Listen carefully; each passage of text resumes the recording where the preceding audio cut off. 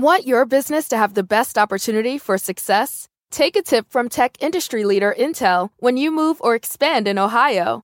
The new Silicon Heartland is the place forward-thinking business leaders find ample talent, a highly ranked business climate, convenient central location, plus an especially low-risk environment for site selection. Where else can you have all the room you need to grow while rubbing elbows with the giants in your industry? Visit successinohio.com today. If you look for it, every day has cause for celebration. Celebrate a friend for their promotion, baby wedding, life thing. Celebrate yourself for keeping the couch warm. It's no easy feat, especially if it's a big couch. Or maybe you just want to celebrate living in 2023, where you can get beer, wine, and spirits delivered from Drizzly in under 60 minutes without leaving said couch. So download the Drizzly app or go to drizzly.com. That's DRIZLY.com and get your favorite drinks delivered today. There's a red moon rising on the Cuyahoga River, rolling into Cleveland to the lake. There's a red moon rising on the Cuyahoga River, rolling into Cleveland to the lake. In June of 1969, just about a year before our story takes place, a spark from a passing train lit the Cuyahoga River on fire. Rolling into Cleveland to Lake Erie, the Cuyahoga collected industrial pollution along the way. Don't swim in the Cuyahoga, went the old joke. You won't drown, you'll melt. Or burn. Images of a river on fire on the nightly news catalyzed public opinion in America. The environmental movement moved from the fringes into the center of the political conversation. The first ever Earth Day was held on April 22nd, 1970. In 1972, Congress passed and President Richard Nixon signed the Clean Water Act. It took decades, but eventually the Cuyahoga and Lake Erie came back to life. But let's stay right here, in early 1970. The Cuyahoga is U-shaped. At the headwaters, it moves swift, cold, and clean. Nestled along its banks, before it makes that big Cuyahoga bend and starts flowing north into Cleveland, is the splendid little college town of Kent, Ohio. College towns in America are nice places. Nowhere more so than in the Midwest. Ann Arbor, Michigan, Champaign, Illinois, Madison, Wisconsin, Kent, Ohio. Lovely little downtowns right out of a Norman Rockwell painting. Stately brick buildings and big green lawns, dotted with trees and striped with walkways. The university boosts the local economy and lends prestige. The attitude is tolerant, even a bit bohemian. There's usually a small but lively art and music scene. Lots of good, inexpensive places to eat and drink and gather.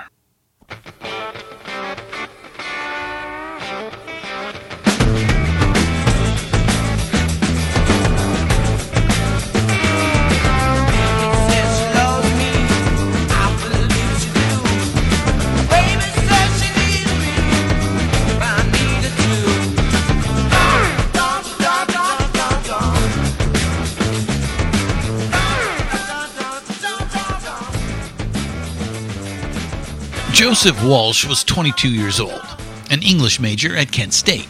He'd been there a while. With the draft still on, Joe was in no hurry whatsoever to finish college. He had something going on the side. A pretty good band called the James Gang that played gigs around the Midwest for decent pay. They even had a record deal. They'd put an album out in '69 and were ready to record another one. Joe was a fluid and intelligent guitarist, a natural, and the album caught the ear of some influential people, most notably Pete Townshend.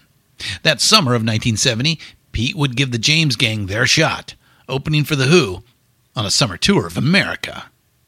But we're a little ahead of ourselves now. At this point, late April 1970, as the spring semester comes to a close, Joe hasn't received the offer. He's still at least half-ass committed to getting his degree. Eventually, Kent State would grant him one, but not for quite a while.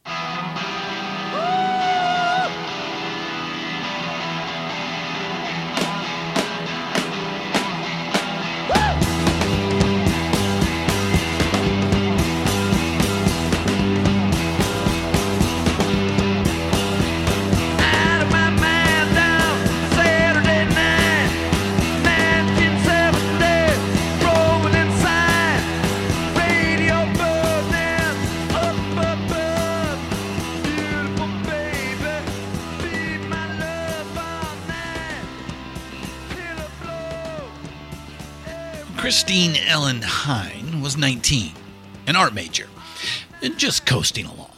Classes in horseback riding, and she'd ask around for the courses with the laid-back professors.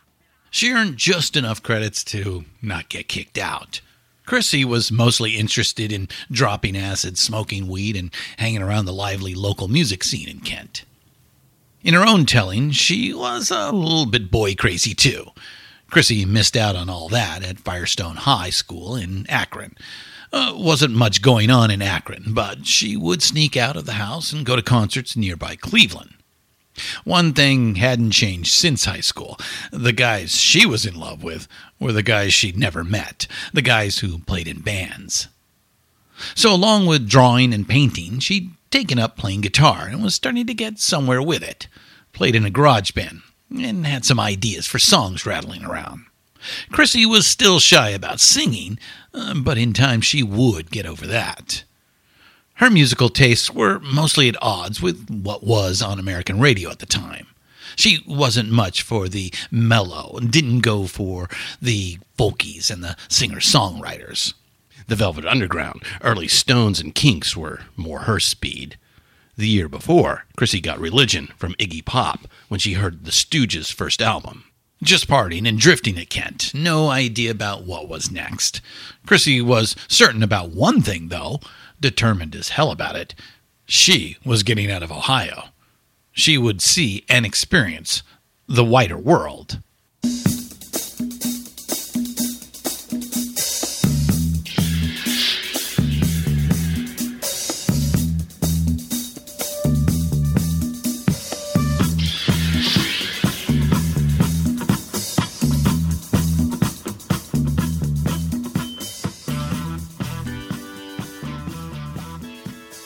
"21-year-old Gerald Casale was into a lot of things. He could write and draw.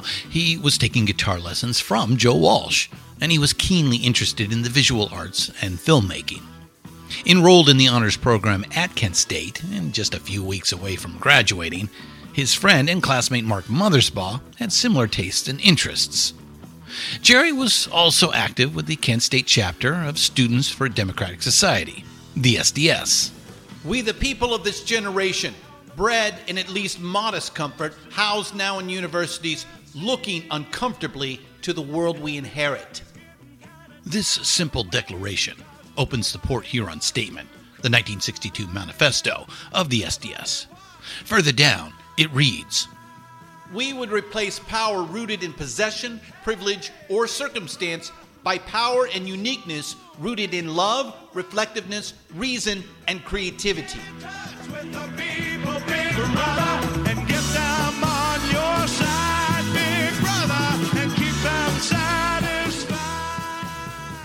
"8 years had gone by now, and the Port Huron idealism seemed like a bitter joke to Jerry. In that time, over 1 million young men had been drafted, including guys he knew growing up, going to Roosevelt High, right there in Kent. A lot of them went to Vietnam, and so far, over 40,000 of them had died there. In 1970, public opinion was contradictory. A solid majority was against the war, but most Americans did not want to simply cut their losses and walk away from Vietnam. President Nixon had promised peace with honor. Throughout 1969 and into 1970, America would cling to this flimsy rhetorical straw. Casualties were tapering off, and American troops were coming home in dribs and drabs, a few thousand at a time. Perhaps this new president could find a way out of Vietnam that didn't feel like a humiliating surrender. But even as he made dovish declarations in public and announced troop withdrawals, Nixon massively escalated the air war against North Vietnam. And right after he was sworn in, American B-52s began carpet bombing the neighboring country of Cambodia. 13 months later, on Thursday, April 30th, 1970, in a nationally televised speech, Nixon announced U.S. ground forces had invaded Cambodia. The years of hope had given way to days of rage. So your brother's bound and gagged, and they've chained him to a chair. Won't you please come to Chicago just to sing. In a land that's known as freedom, how can such a thing be fair? Won't you please come to Chicago for the help that we can bring? We can change the world. We arrange the world. It's time. By the spring of 1970, the anti-war movement in general, and the SDS in particular, were adrift and demoralized. Just a couple of years earlier, public opinion seemed to be with them, but that support proved to be fleeting, ephemeral. And upon taking office, the Nixon administration immediately brought the full weight of federal law enforcement down upon them. The Chicago Seven, among them Tom Hayden, the author of the Port Huron Statement, were indicted for inciting the riots at the 1968 Democratic Convention. A circus trial started in the fall of '69 and ended the following February. Acquittals on all the federal conspiracy charges, but they ended up going to jail anyway on contempt charges. The trial confirmed something that SDSers had long suspected. They were deeply compromised. Chapters and cells had been infiltrated by undercover cops, snitches, and informants. It wasn't just paranoia. The man really was out to get them. And there was some serious self-inflicted damage. The previous summer's SDS conference, held in Chicago, was chaos, a disastrous clusterfuck that splintered the organization. One of the factions that arose out of the ashes of the Chicago meeting was the Weather Underground. The Weathermen took their moniker from Bob Dylan's Subterranean Homesick Blues. You don't need a weatherman to know which way the wind blows. The Weather Underground would bring the war home by building bombs and detonating them at draft offices, military installations, and businesses contracted with the Pentagon. They purged their ranks of all but the most hardcore members and started planning. On March 6, 1970, one of their bombs exploded prematurely in a Greenwich Village townhouse, a massive blast that incinerated 3 of their own members. The survivors scattered and went deep underground.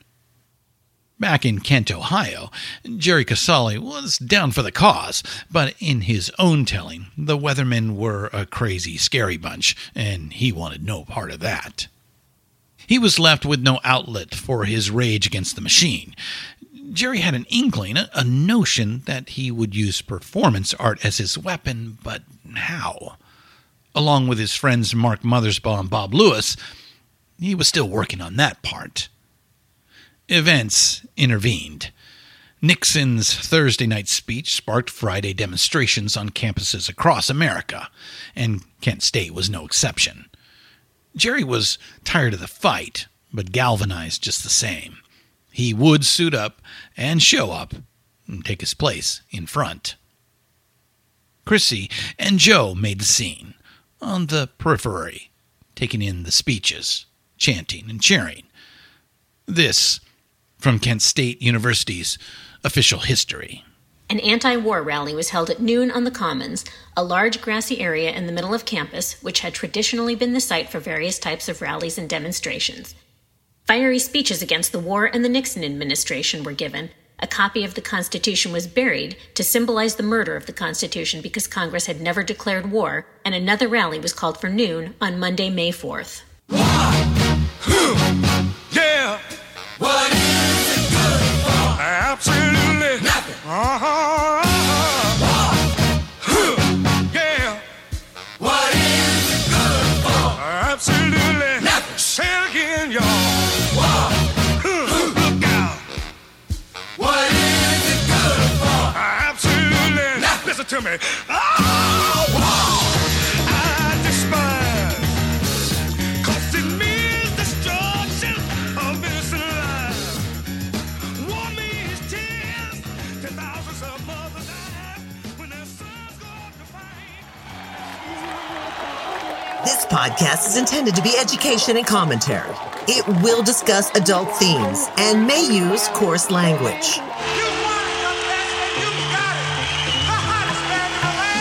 Pantheon Podcasts presents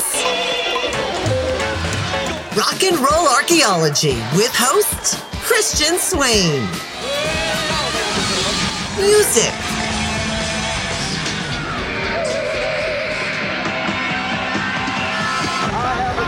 culture.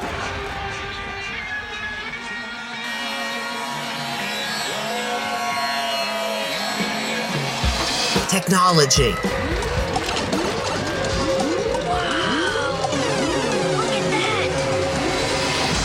And rock and roll.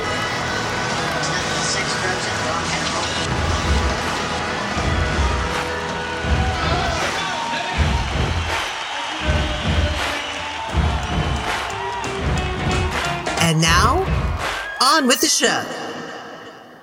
Hey, diggers. Welcome to 2021 and welcome to the 1970s. I'm Christian Swain, and this is Rock and Roll Archaeology on the Pantheon Podcast Network.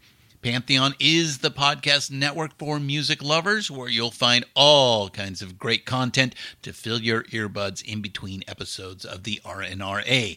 PantheonPodcast.com, or you can find us wherever you get your great listens. I'm really happy to tell you we will be getting these out a bit quicker now. How? I know. We've said this before. And of course, regardless, it still takes a minute to do them. So while you wait, there's Pantheon. Dozens of quality music podcasts just about every day. We drop something cool and new for you, including, if I can, shameless self-promotion here, the sister podcast to Rock and Roll Archaeology, my very own Deeper Digs in Rock.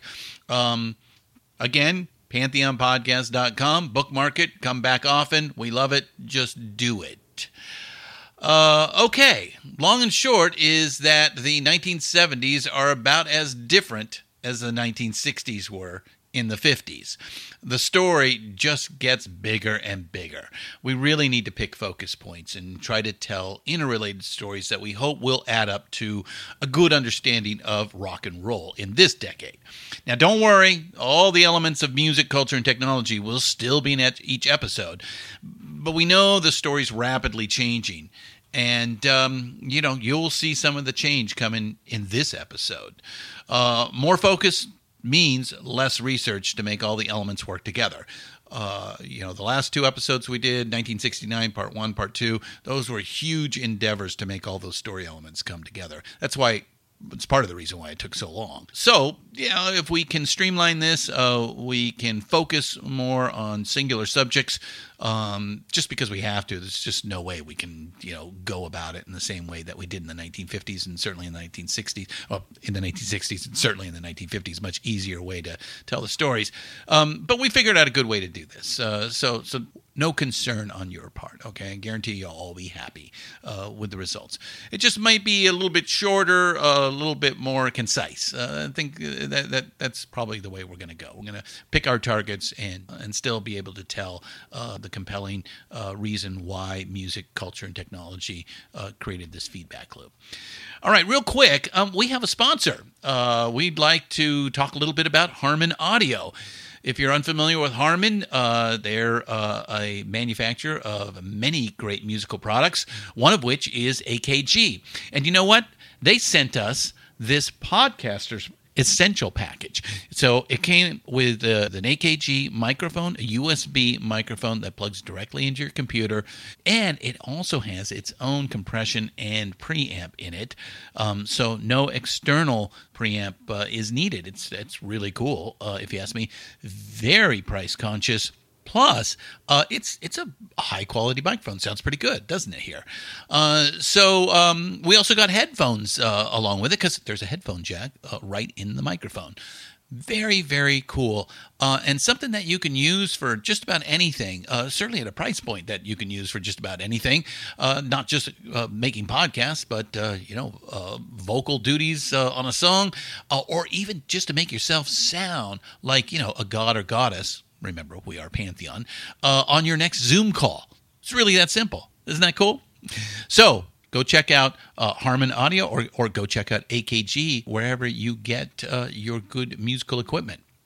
All right, so like I said up top, we've cleared the 1960s. The 1970s are here at last. Rock and roll is now a mature art form, and for the next 20-some odd years, it's going to dominate popular culture like nothing has before. or since. We're going to argue, at least. You can think of this one as a transitional episode and also maybe an epitaph for the 60s. We're also introducing some people and starting some story arcs that will be compelling and important as we move through the rock and roll years. All right, that's it. Let's get going. Welcome back again. This is episode 20, Ohio.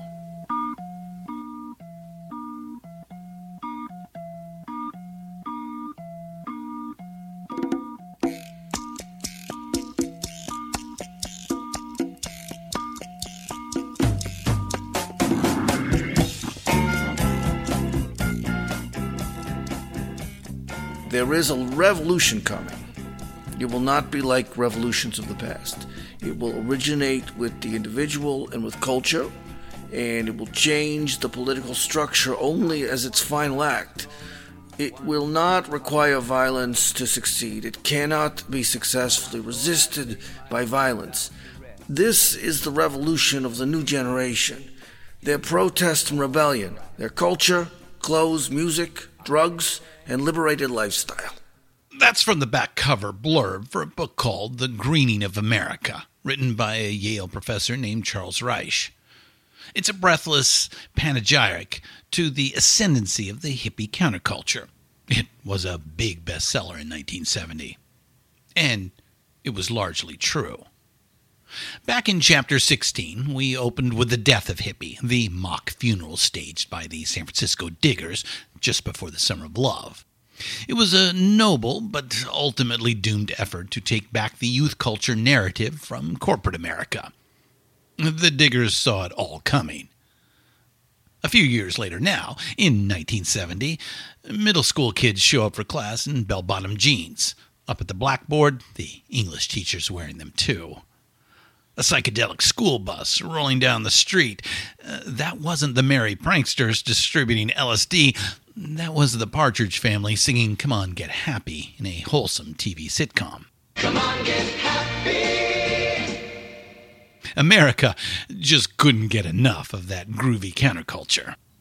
Except for the politics. America wanted no part of the politics. A Gallup public opinion poll from 1970 recorded single-digit approval ratings for the Weathermen. They came in 1 point higher than the ultra-right-wing John Birch Society, and that was about as far as it went. The Weathermen predicted a revolution, and they were half right. Their political revolution died a-borning, but the cultural revolution, the commodification and mainstreaming of rock/youth culture, that revolution was a complete and total victory by 1970. The fashion, the music, that hippie aesthetic were all put to work serving the almighty God of the marketplace. Radical and extreme became buzzwords for selling laundry soap and soda pop. Right about that time, people, a fur trapper who was strictly from commercial.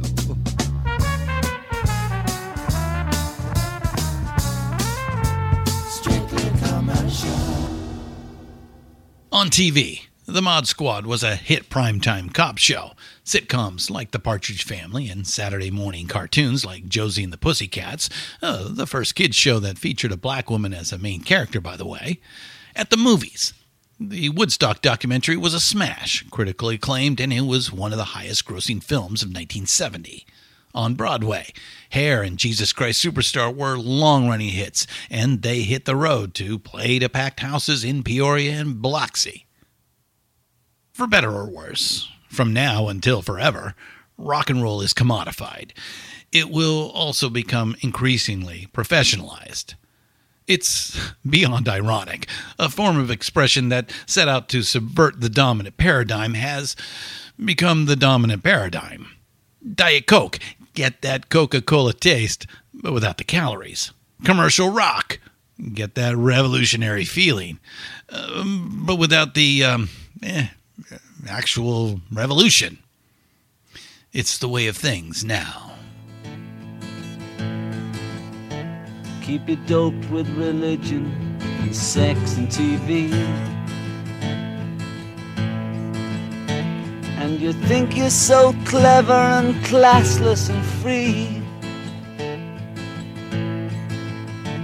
but you're still fucking peasants as far as I can see. A working class hero is something to be.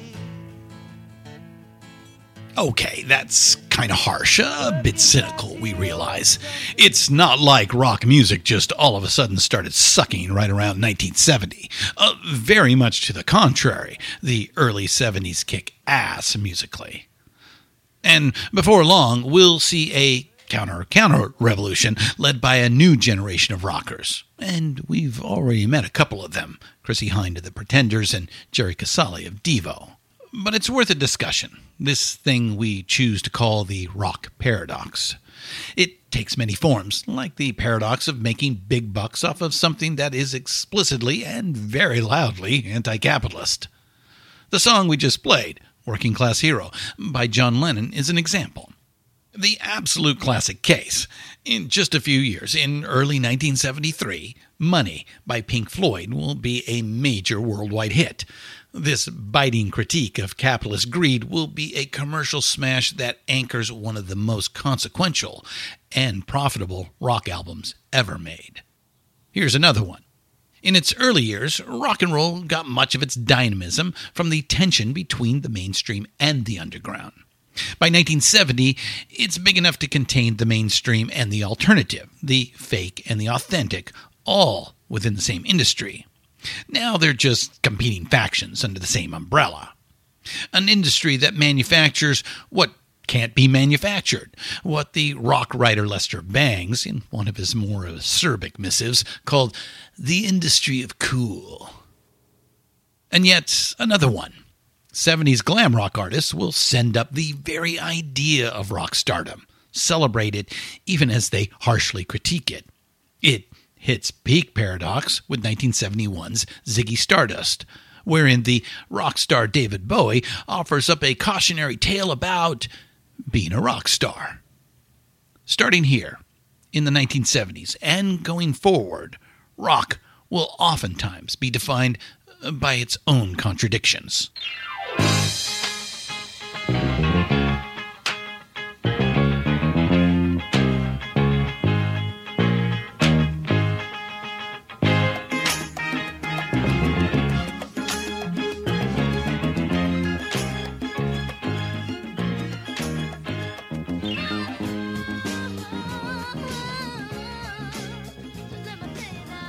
We can always count on Motown to bring the fun, even in a tough transitional kind of year like 1970. But there's a darker context around Motown's offering of fluffy pop fun. The Jackson 5 put out 3 number-1 singles in 1970, but Edwin Starr's War on the Motown subsidiary Tamla topped them all in sales and airplay by year's end. Ball of Confusion by the Temptations was also a big hit in 70, and it became one of the Temps' signature tunes. They're mixing a socially conscious message with funk and soul and psychedelic rock now, busy clearing out the landing zone for the imminent arrival of the Parliament Funkadelic mothership. The incomparable, transcendent Stevie Wonder scored his own smash in 1970 with Signed, Sealed, Delivered. But well before the year is done, Stevie will be back at work on a tougher sound, on songs that pointedly address the gritty realities of life in Black America. At Motown in Detroit and Stax in Memphis, 2/3 of the Soul Triangle we described back in Chapters 6 and 13, the music of Black America is transitioning again, taking in current events, responding to them, and brewing up something a lot tougher and far more topical than ABC, easy as 1, 2, 3.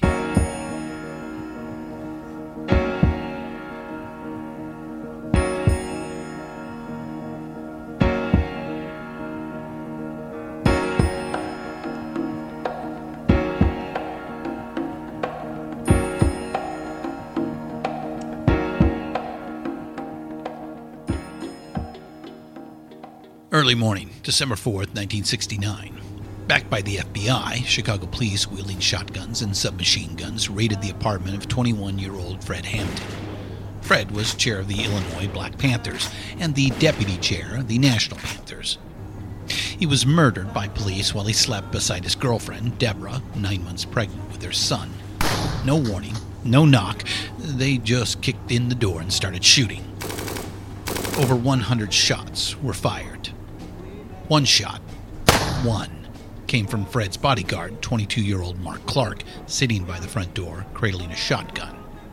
Mark discharged his shotgun harmlessly into the floor as he fell over dead in a hail of bullets. The rest of the shots all came from the cops. It took 25 years to uncover the facts, but thanks to the Freedom of Information Act, we now know it was pure murder, a premeditated government hit sanctioned at the highest levels. With malice aforethought, an undercover FBI agent dosed Fred's food with a sedative the night before to make sure he was fast asleep when the Chicago PD made their pre-dawn raid. Under Fred Hampton's leadership, the Illinois Panthers organized free meals for school kids. They started a free clinic on the South Side and raised awareness about sickle cell anemia. Fred advocated violence only in self-defense and committed the Panthers to cooperating with other groups to bring about systemic social change. None of that mattered. To the FBI, under J. Edgar Hoover and Richard Nixon, Fred Hampton was deemed a radical threat, to be terminated with extreme prejudice. The Illinois Attorney General, after a perfunctory internal investigation, ruled Hampton's police murder a justifiable homicide. There was no federal investigation. We'll come back to this story and the music around it in a later chapter. Right now, it's meant to illustrate a point about backlash and about state-sponsored violence. Bad as it was in Chicago, at Kent State and elsewhere, white college kids were just getting a little taste of what Black America had been enduring for many generations.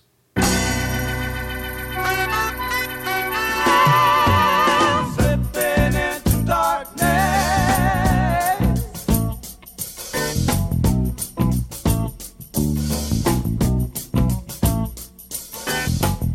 Take my mind beyond the trees.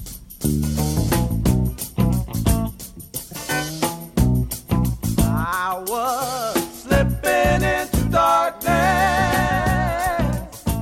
Yeah.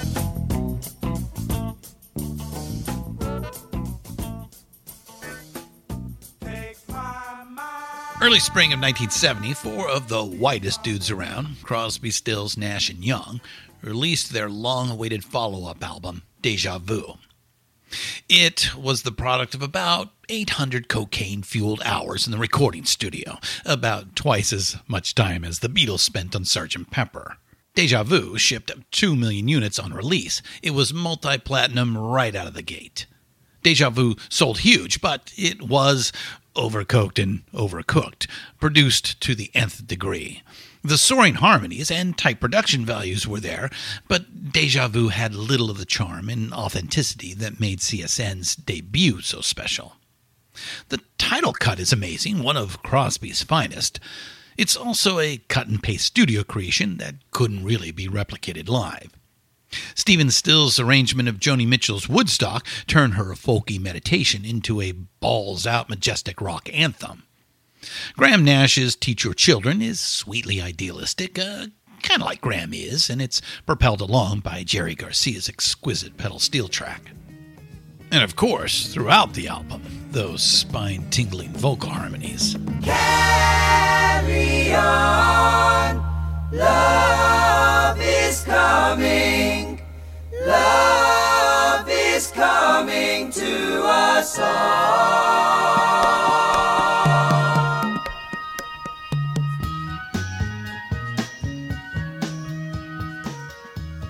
So Deja Vu is not without its moments, but it's got some real clunkers on it too. Graham Nash's cloyingly sickly sweet Our House is enough to induce diabetes. For us, it's Bottoms Out with Almost Cut My Hair, wherein David Crosby interjects paranoid cokehead drivel into a smoking hot Stills Young guitar duel. Neil Young's contributions are slight. He was playing with Crazy Horse during the afternoons and going to the studio to cut tracks with CSNY at night. Helpless, a wistful, slow remembrance of Neil's Canadian hometown, was actually a throwaway from the Crazy Horse sessions. Most of Neil's instrumental parts were stepped on in the final mix or just wiped completely. Stephen Stills oversaw the mix down without input from Neil. If Neil was put out by that, he didn't stick around to make his unhappiness known. Neil, being Neil, he was already on to the next thing. Here's Neil and the Horse, and a quote from Jimmy McDonough, taken from his 2002 book, Shaky, a biography of Neil Young.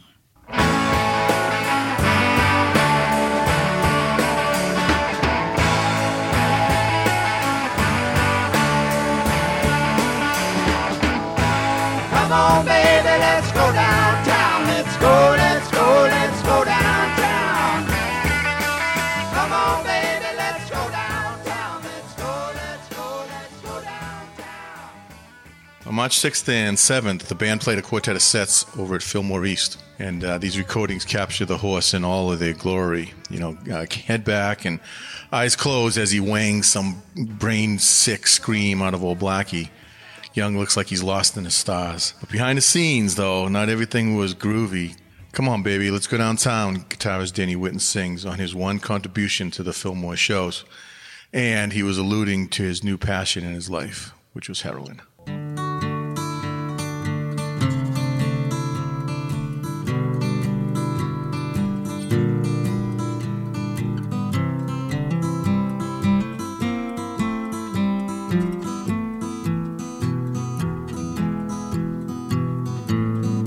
Caught you knocking at my cellar door. I love you, baby, can I have some more? Ooh, the damage done. Sharing the punch, taking the acid test and passing the joint. That was the 60s. Maybe I'll be there to shake your hand. Maybe I'll be there to share the land when we all live together.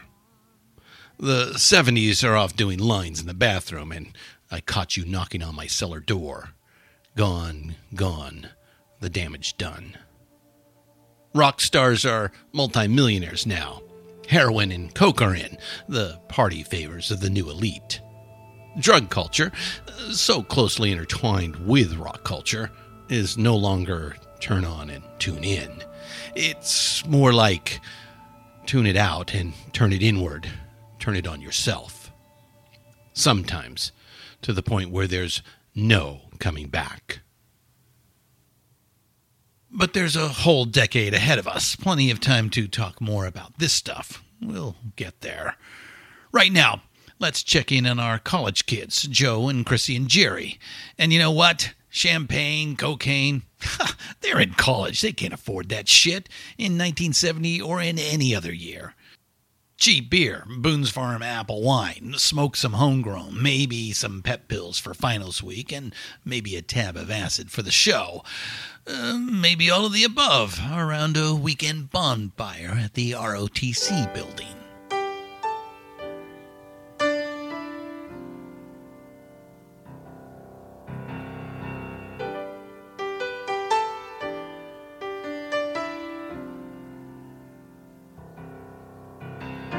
Tell me there's an angel in your tree. Did he say he'd come to call on me? For things are getting desperate in our home, living in the parish of the restless folks I know. Everybody now, bring your family down to the riverside. Look to the east to see where the fat stock are high. After the Friday afternoon rally, the crowd dispersed, but the anger didn't. On Water Street, students lit fires in trash cans, threw bottles at cop cars, disrupted traffic, and started breaking windows. Someone smashed a bank window, an alarm went off, and the cops showed up in force. At 12:30 a.m., the mayor declared a state of emergency and closed down all the downtown bars. Not a bright decision. It just increased the size of the crowd gathered in the street. Combined city and county police forces used tear gas to push the crowd back to the university. It ended around 2 a.m. in a tense standoff. The city police would not cross the border onto university property, but any student who ventured even one step off a campus got roughed up and tossed in jail. 15 arrests were made.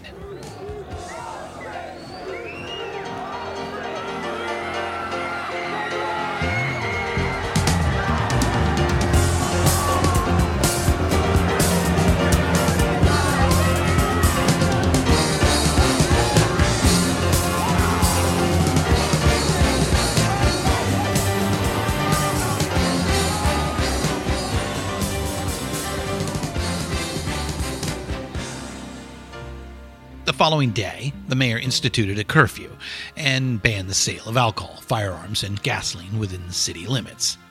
This is Kevin C. Smith from his 2013 book, Recombo DNA. Far from averting further violence, the measure seemed to have precisely the opposite effect. By the end of the evening, around 1,000 students, who would most likely have otherwise been downtown on a Saturday night, had gathered around the ROTC building, which had long been a source of irritation among anti-war activists. As a mob mentality took hold, the wooden structure was bombarded with a combination of rocks, garbage cans, and railroad flares. At this point, the National Guard was called in, and they quickly dispersed the crowd with more tear gas. But the ROTC building was already gutted by flame, and it would take firefighters hours to finally extinguish it. The protesters had cut the hoses.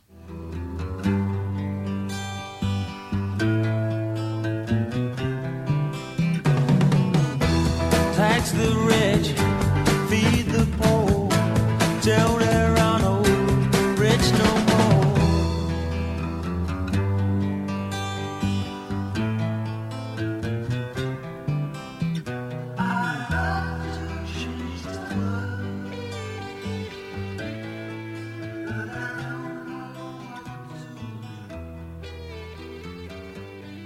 Ohio Governor Stuart Rhodes was looking to move up.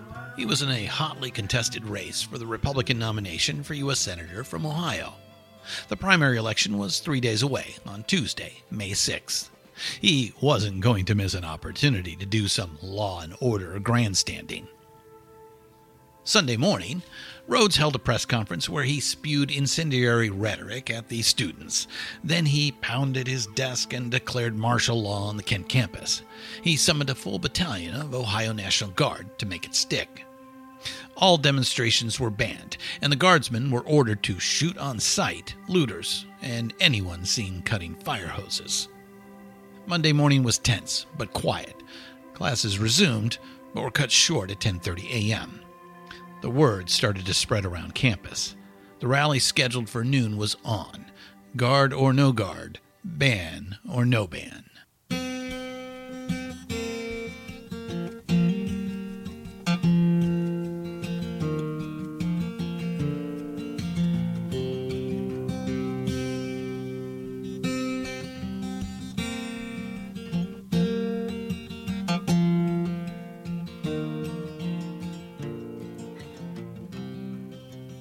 There are numerous accounts of the Kent State Massacre. The story's been well told elsewhere. We refer you to the show notes for links to our research.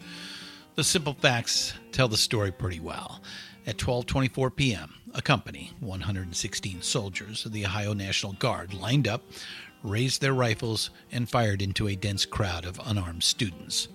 At the time they opened fire, the nearest student was at least 50 feet away. 13 seconds, 67 shots, 9 seriously wounded, one of them paralyzed for life, and 4 dead. For the killers, there would be no consequences. Nobody was ever arrested, fined, demoted, or disciplined in any way for the events at Kent State that day. Jerry Casale saw them raise rifles and thought it was a joke, a bluff. The guardsmen were just posturing. Then they opened fire. He turned to run and immediately saw 19-year-old Allison Krause crumple to the ground, fatally wounded. As soon as the shooting stopped, one of the guardsmen got on a bullhorn and ordered everyone to stay put. Don't move. Shaking, Jerry sat down and saw and heard a girl about 30 feet away, kneeling and gesturing wildly, screaming for help. Only later, when he saw the photograph, did he realize that it was Mary Ann Vecchio kneeling over the body of 20-year-old Jeffrey Miller. That shot, taken by photojournalist and Kent State grad John Philo, is one of the iconic images of the 20th century. It won him a Pulitzer Prize. Amid the smoke and chaos of the aftermath, Chrissie Hynde just shut down. She knew Jeffrey Miller. He was dating one of Chrissie's girlfriends. She just sat down, cross-legged on the grass, and wouldn't move. Some friends found her there in a near catatonic state. They softly spoke to her, gently picked her up, and carried her away to safety. Later that day, Chrissie caught a ride back to her parents' house in Akron. Chrissie never went back to college. Joe Walsh was running late for the rally. He was hurrying around the corner of a nearby building when he heard what he thought was a string of firecrackers. Then the screams reached him, the panic. The horror of the situation quickly sunk in, and Joe knew right away he would not be finishing school at Kent State. The whole town, the whole scene just died, Joe said in a 2020 interview with Mark Maron on the WTF podcast. He accepted the tour offer, left, and never looked back. Kent State University was evacuated completely and closed for nearly a month. As a graduating senior, Jerry Casale came back to campus one last time to pick up his diploma. All I can tell you is that it completely and utterly changed my life, he said in 2003. I was a white hippie boy, and then I saw exit wounds from M1 rifles out of the backs of two people I knew.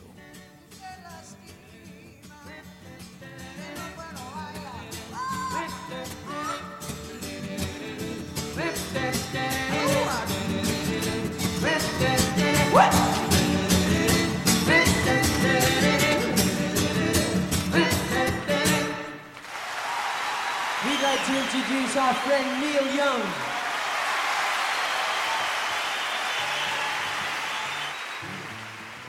There's a time-tested formula for pop songs.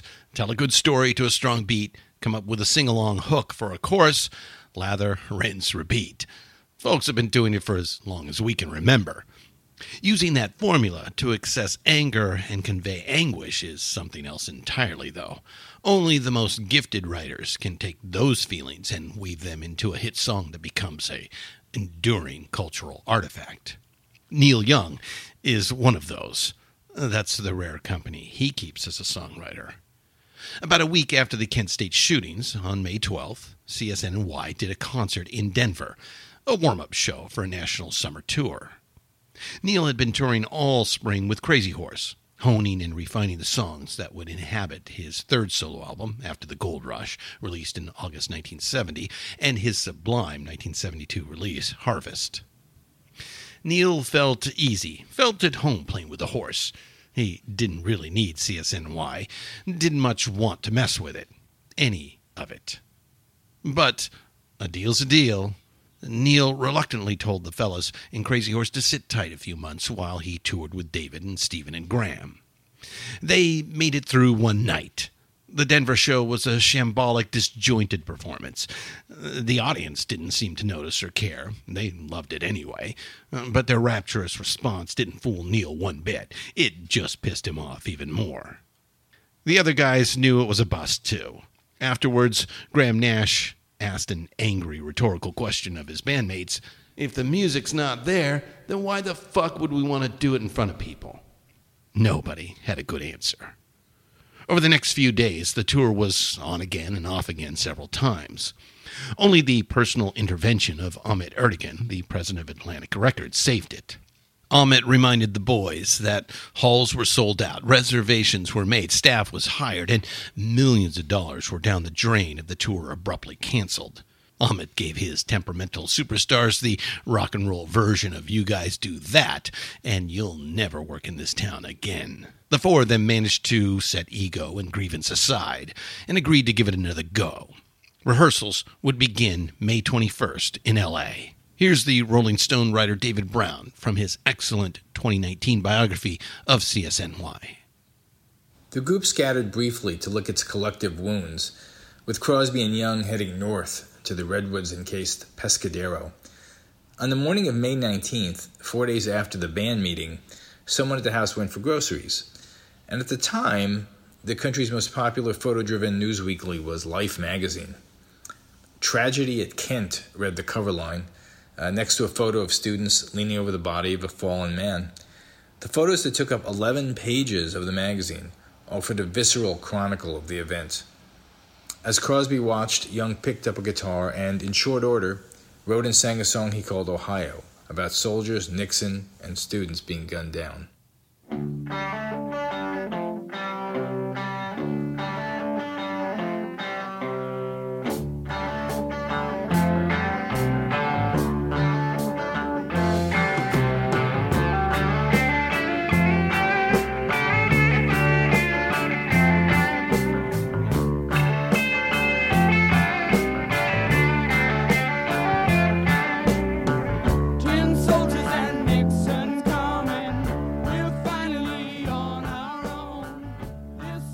3 weeks after the shooting, Crosby, Stills, Nash & Young convened for a late-night recording session at the record plant in Hollywood.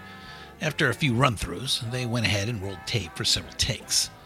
Interestingly, it was recorded like Neil Young tends to do things, live in the studio, even the vocals.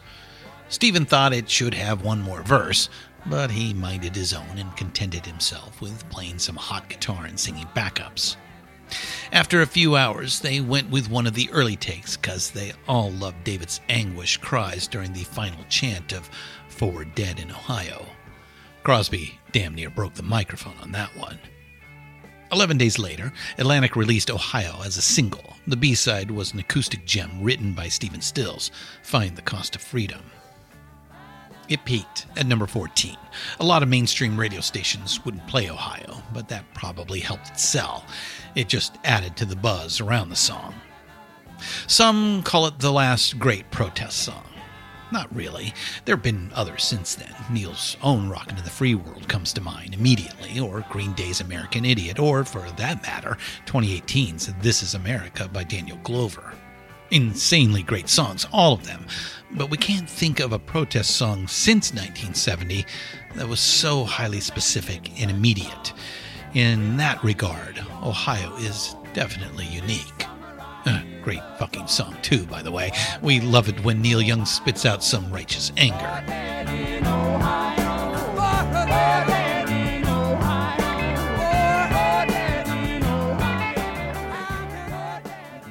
So we'll put down a marker here. This is an inflection point. So, diggers, if you're tired of all our talk about the new left in America and its ties to rock and roll, well, we've got some great news for you. That discussion is wrapping up. Like Hunter S. Thompson said, we've quoted him a couple of times now, the wave crested and it crashed and it rolled back. We will continue to place rock music and rock artists into the cultural and social context of the times, but we'll approach it from other angles from here on out. We're just going to leave this right here. We're moving on to distant lands now, and here's a little taste of what's next. And if I say to you tomorrow, take my hand, child, come with me.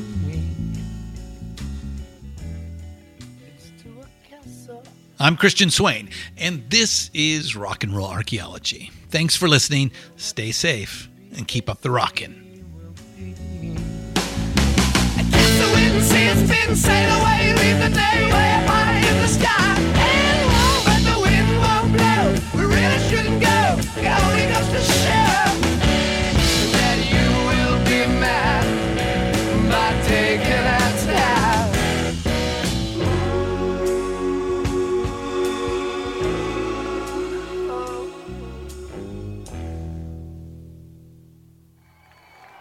Rock and Roll Archaeology is written by Richard Evans and Christian Swain.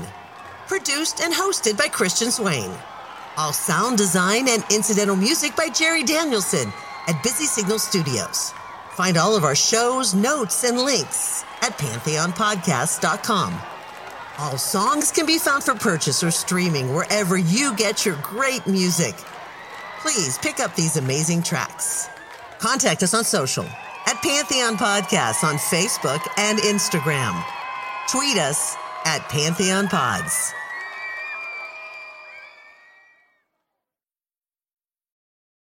At Discount Tire, we know your time is valuable. Get 30% shorter average wait time when you buy and book online. Did you know Discount Tire now sells wiper blades? Check out our current deals at DiscountTire.com or stop in and talk to an associate today. Discount Tire. Let's get you taken care of. With the Baker's Plus card, it's easy to get lower than low prices for the win. Earn fuel points on every purchase and save up to $1 a gallon at the pump. The Baker's Plus card. All you do is win. Big, big savings. Sign up now at bakersplus.com and start saving. Baker's. Fresh for everyone. Savings may vary by state. Fuel restrictions apply.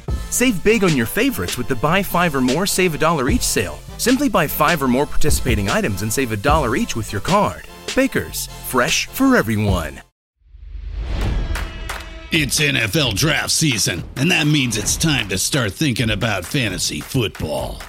FantasyPoints.com features industry-leading experts and prognosticators using proprietary hand-charted data to help you score more fantasy points. FantasyPoints.com is the place to go for whatever kind of fantasy football you play. Whether you play fantasy football, daily fantasy sports, or do a little bit of everything, Fantasy Points has the meticulously researched content to guide you to victory.